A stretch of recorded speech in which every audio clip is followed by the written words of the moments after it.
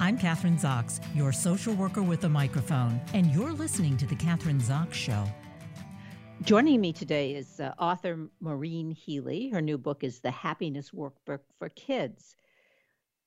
Summer is a fun time for most children, but these past few years have been tough. Helping your children bounce back from the pandemic and point towards happier experiences this summer may sound like a big job. The good news is you're not alone, and learning how to help them become stronger, more resilient, and ultimately happier is important for you and them. Maureen Healy brings us a great resource with ideas for experiences that bring us closer together and provide happy memories while learning, exploring, and having new adventures.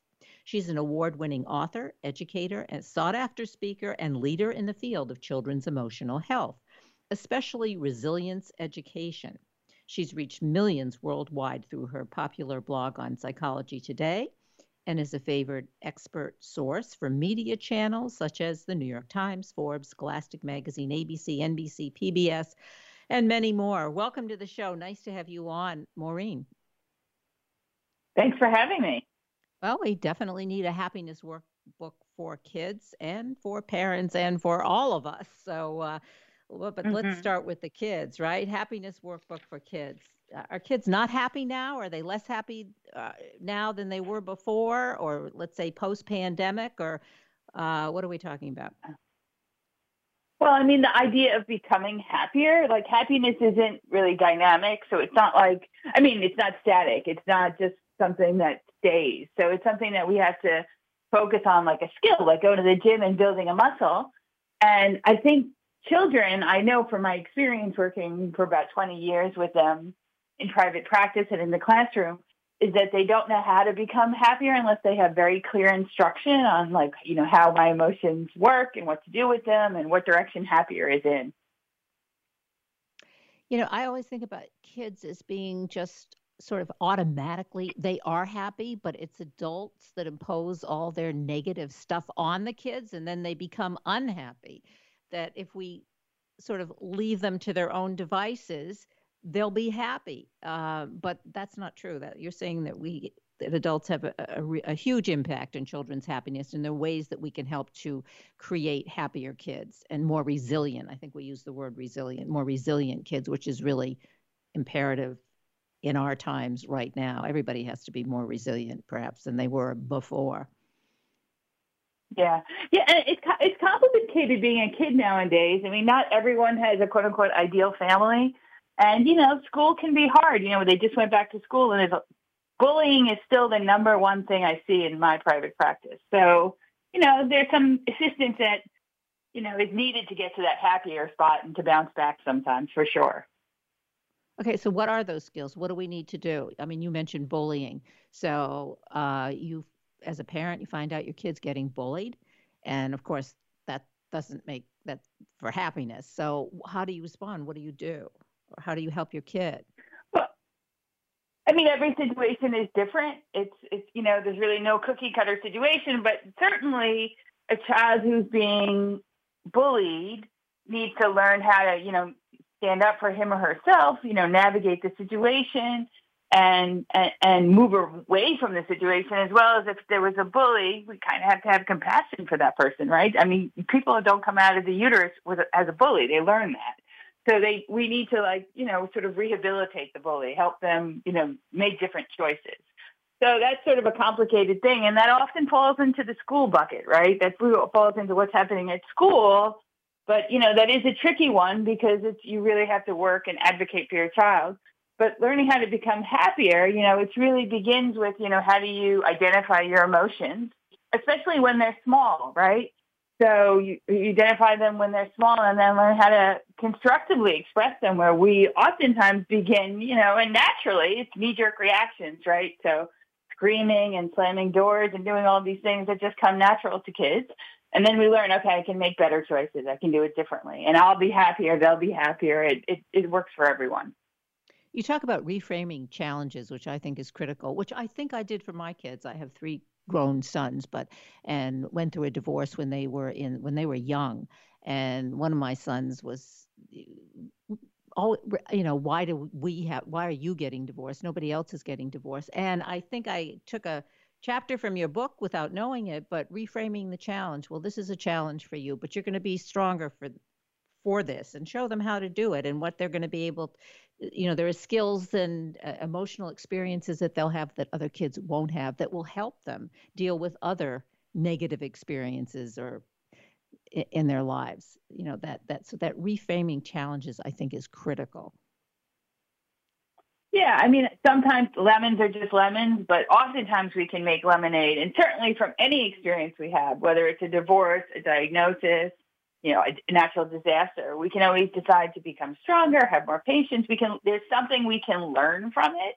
And if we can, like you said, learn some coping skills or some tools, then we're better off. It doesn't mean we had a good time during the experience. It just means that we actually gained ability to persevere, and that we had that maybe emotional aha that, hey, there's something in me that's bigger than the outside world, which is something I wrote in my first book, Growing Happy Kids, how to help kids really develop that inner strength. Because as we know, and that we're talking about on this planet, you need inner strength, you need resilience, you need perseverance. It's really the foundation of positive emotional health. And I think during this pandemic, a lot of the kids who, well, let's take maybe middle school, high school kids who didn't do well, didn't have this ability to, or hadn't developed this ability to be resilient. Maybe the parents themselves weren't that resilient, but some kids really shone or shined during this whole experience of studying at home or being in the school part-time, and did really well, because they were up to the challenge, I guess. And obviously that's what most parents want their kids to be, but you can become stronger. What, you give another example in your book, what helps kids to make them happy or help them to become happier kids, help someone else. That makes you feel good. What can kids do to help someone else when you, let's say, when you're a little kid? Sure. Yeah. Yeah. I mean, if we think about becoming happier, right, moving in a better direction, feeling better than before, there's that temporary happiness, which is having an ice cream cone, right, which is fabulous. Which and then if someone bumps you, then the ice cream cone falls and we're unhappy. So a deeper type of happiness, something that can last longer and that can be more what we would call contentment, is when you help others. That's a key piece of that puzzle. So as a child, it could be tutoring someone. It could be helping someone build a computer. It could be walking the dog. It could be saying mom or dad or mom and mom, hey, do you have something I can help with? Or it can be like, I worked with a child recently, and he just cleaned up his neighbor's backyard. It was an elderly neighbor. The backyard was a disaster, and he had fun doing it. So it doesn't have to be something grand, but it can be something that just makes a difference and that you feel helpful about it. That will boost your happiness level. It also connects you to other people. In the example that you gave with the kid who's cleaning the elderly person's backyard, she establishes a relationship with that person, and other things generate from that, other good things that make you happy. So totally. Yeah, so that's really important. Like you say, it doesn't have to be some huge, you don't have to do a big fundraiser. You can do just the stuff, the one-on-one, the intimate kinds of stuff. When should you start doing that? I mean, at what age? In utero. In utero, okay. I mean, genuinely, it's from the get-go. Children are watching when we don't think they're watching. So even if they're not directly seeing you volunteer or say kind words or be nice to someone, they're adding it all up. They're taking in the clues and saying, okay, I can be myself. Okay, it's good to help other people. They're just watching. Even, preschool, really young, they're watching. And when a kid is old enough to feel like, hey, we can volunteer at the animal shelter and walk the homeless dogs or something like this, walk the dogs that need extra help. When they feel they're ready, or make a lemonade stand and fundraise, it has to be an age appropriate level. I often think grade school, but it's got to be either, adults monitored or on their own when they're ready. Yeah. I mean, I have grandchildren who are in preschool, and they got all kinds of presents for one of the holidays or their birthdays. And I said, well, maybe you could give, or some mentioned, one of your trucks. You have so many trucks to another kid. Well, for a 4-year-old, I don't think so. I'm not doing that. It wasn't really age appropriate. Like you said, grade school perhaps wasn't ready to be that giving um, at that age. Right. And I might not ask them to give something of theirs. I might say, hey, what can we do for others, so that they can begin to go from thinking me to more we. But like, when you're that young, like your stuff is so important. Yeah. Okay. You talk about gratitude, appreciation. Gratitude makes you happy. Think about it. What does that mean in terms of a young kid? Well, the idea of learning how to not just say thank you when someone does something, or, just to actually really feel the feeling, to really deeply feel like, oh my gosh, thank you so much. Like, to recognize people's kindness towards yourself and towards others. I mean, we're only here on the planet through the kindness of others. None of us can do it alone. So learning how to genuinely feel thankful, not just go through the motions, and to actually, demonstrate gratitude, which is appreciation, whether it's a thank you note, whether it's a kind word saying to someone, I really appreciate that. Those are things that aren't expensive things, but they are continually boosting your level of, happiness. And I mean, even the exercise is sort of linked to that optimism. Martin Seligman did all the scientific research on every night. If you say 3 good things, what were the 3 good things from today? After several weeks, your mind starts to look for the good things through the day, and it boosts your level of feeling happier. So that is sort of a gratitude, appreciation, optimistic practice.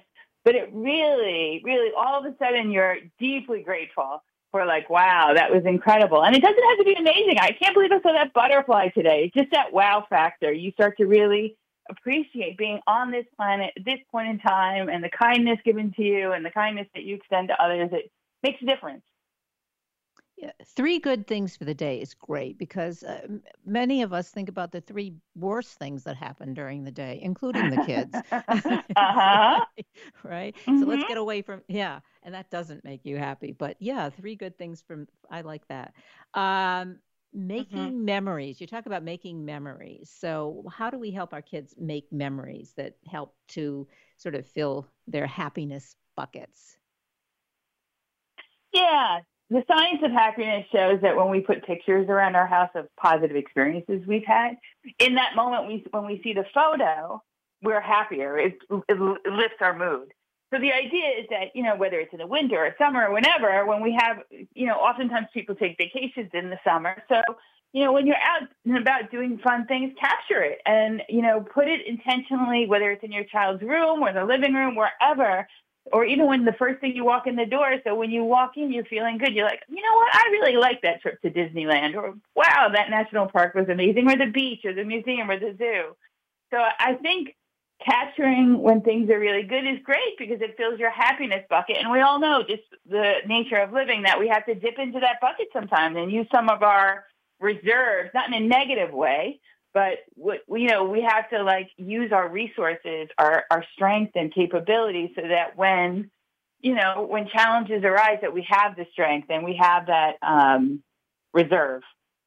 But Maureen, can you get too much into that, dipping into that happiness bucket? I mean, like trying to plan so many things I want to make sure they go to the zoo and we take them out for lunch, and you can do a whole list of things. Can there be too much of that overload?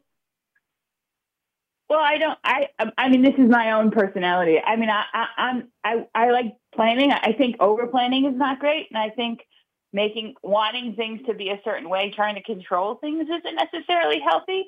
But I think having certain things on the calendar, whether it's a camp or an outing or an event, and then being flexible, like I wrote the book, The Emotionally Healthy Child. And flexibility is correlated to emotional health, the skill of emotional balance. When you are inflexible or rigid, it's got to go this way, it's got to be this, we've got to have this schedule, that's really when you start to get a little unhealthy. So you want to plan things, but you want to be flexible. You want to focus on what's going right and do your best, And oftentimes it's like those moments that you don't plan. You're like, wow, I saw that. That was amazing. That is even the best. I think one thing that comes into play here, too, with parents, caregivers, whoever's taking care of the child or children, is not to, going on a picnic. You, as an adult, love going on picnics, but the kids don't want to do that. Like, don't interject all, your likes, that what makes you happy doesn't necessarily make your children happy. You have to be aware of that, I think. On the other hand, you want to expose Yeah, them and to, yeah. no, I go was going to ahead. say, Sorry. yeah, well, you want to expose them to experiences they may say no to because they've never experienced it before. And you know that perhaps they will really enjoy that and sort of override what they want to do. So it's kind of a delicate balance. Mm-hmm. Yeah, I was just going to say I'm a big believer, in a choice and a voice. I mean, obviously there's times where there's a vacation planned or whatever, we're all just going. But there's other times I love the idea of, everyone gets to pick a day to do something. Like, okay, today's my day, we're going to Legoland, or today's my day, we're going to the skater park, or whatever it is they decide they want to do. But everyone has a day, and then the other family members go along because, like you said, we all have different interests. Yeah, and that's critical. And so families are different. The makeup of whatever the makeup of the family is changes Mm-hmm. things. If you're an only child, if there are 2 kids, 3 kids, one caregiver, 2, 4, whatever it is, that the whole family dynamics, I guess, impacts some of this of what we've been talking about Mm-hmm. in different ways. Maybe you can give us some examples. Sure. I mean, I think, I'm a fan of even having family meetings where you I mean, there's always like constructive stuff to say, like, if there's cursing in the family, okay, we have a curse jar, right? You know what I mean? But then you use all that money on vacation. So you want to have it feel motivating and empowering the house. So like if one child, really loves the zoo, they're just fanatical about the wild animals and they're excited. They can plan that day for the family. And it's like in even the planning and the weeks that lead up to that big zoo day, they're excited, they're feeling happier, and everyone gets a day where everyone goes along. So I like that idea just because it empowers them. And I feel like as a child, so many times you feel like, oh, they're just telling me what to do. I got to go here. I got to do this. Like you don't always feel like you're the boss of you. So when you feel a little more like the boss, it's a great feeling for the child, and it makes them happier. And it also, that's like why you would give a child a project, like, okay, gardening. Like kids need a project oftentimes to feel happier too. They need to struggle and learn something new, and that's part of the process.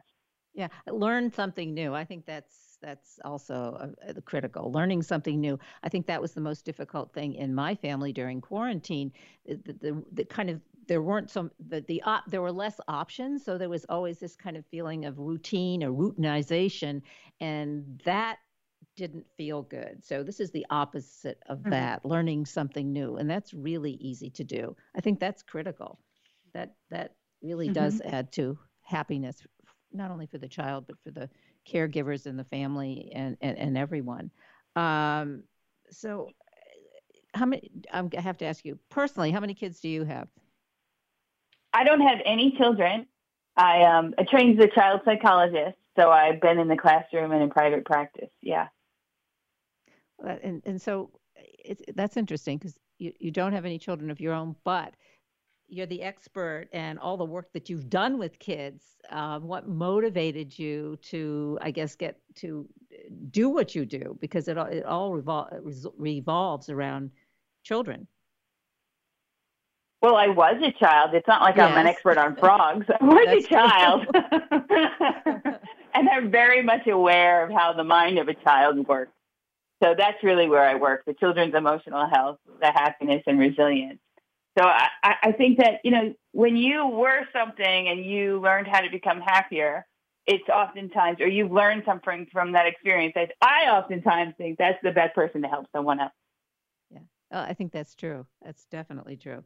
You were, I have 3 children. I have 3 sons and 3 grandsons. I have no daughters or granddaughters, but I am a daughter. So kind of, I know what it feels like to be a daughter. And I guess that's what you're talking about. So what's your next book? Isn't that a great question? Yeah. I do have since I wrote the Happiness Workbook for Kids, I do have another part of that to write at some point in my life. And then I have another adult book to write. But sometimes it's like, books are like, you have to live part of them first. it feels like. You know what I mean? Sometimes they germinate within you for a while. So I'm actually opening a school next year. So I'm very much involved in this TK to 5 school where we're going to be teaching resilience. So that's my piece of the puzzle. Wait, the school that's the whole focus of the school is resilient. I mean, that's it. Or talk to us more about that. And where's the school? It'll be in Novato, California. It's a resilient studies curriculum that I wrote. And that's sort of the unique proposition. I mean, obviously there's all math and reading and science, all these good things and neat curriculums. But I wrote the curriculum for the resilient studies curriculum for elementary school. So it will teach the science of resilience to young children. So, I mean, that's the whole idea. Like we all have experienced, not just the pandemic, but in life, there are challenges. And if you don't know how to bounce back, you're really, it doesn't put you in a fortunate place. And it really, like happiness, it's a skill to learn how to, do the things and think or thoughts that help you become more resilient. So that's really a passion of mine. And I think in this society now, everything happens so quickly and changes so quickly that resilience does become the key. And one is going to get left behind if you aren't. Another word that I've heard is, you have to be resilient and then pivot and do something else, or, when you are challenged. But it happens, I think, much more quickly now than it ever did, let's say.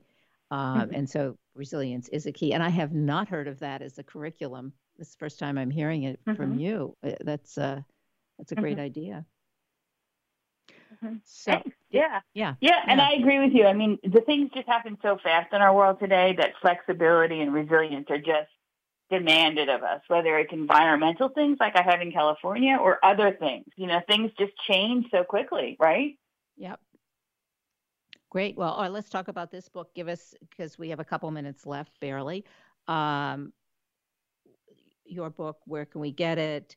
Give us a website and or websites to go to about the book, about your school, and about your work. The Happiness Workbook for Kids is, Yeah, the Happiness Workbook for Kids. You can buy it anywhere books are sold, and it's more information on my website, growinghappykids.com. And I believe I have on my Instagram some free, downloadable forms and sheets where some of the activities are free, and that's kind of fun and helpful sometimes to get started. And the whole point of the book is really just to help children identify their emotions, express them constructively, and point in a happier direction. And I was really delighted. So many teachers have been using it in the classroom, before school ended. And parents and adults are saying, forget the kids, this is helping me. So that's always a treat to me, because even though the focus is children, I mean, these are ideas for our whole lives, right? It doesn't change. Right. No, that's how I felt, when I looked at the book. Exactly. What about it does? It helps not just the kids, but it also helps the parents. So thank you so much for being on the show today and sharing all your insights. Thank you for having me. Yeah, it was great. I'm Kathryn Zox, your social worker with a microphone, and you've been listening to The Kathryn Zox Show.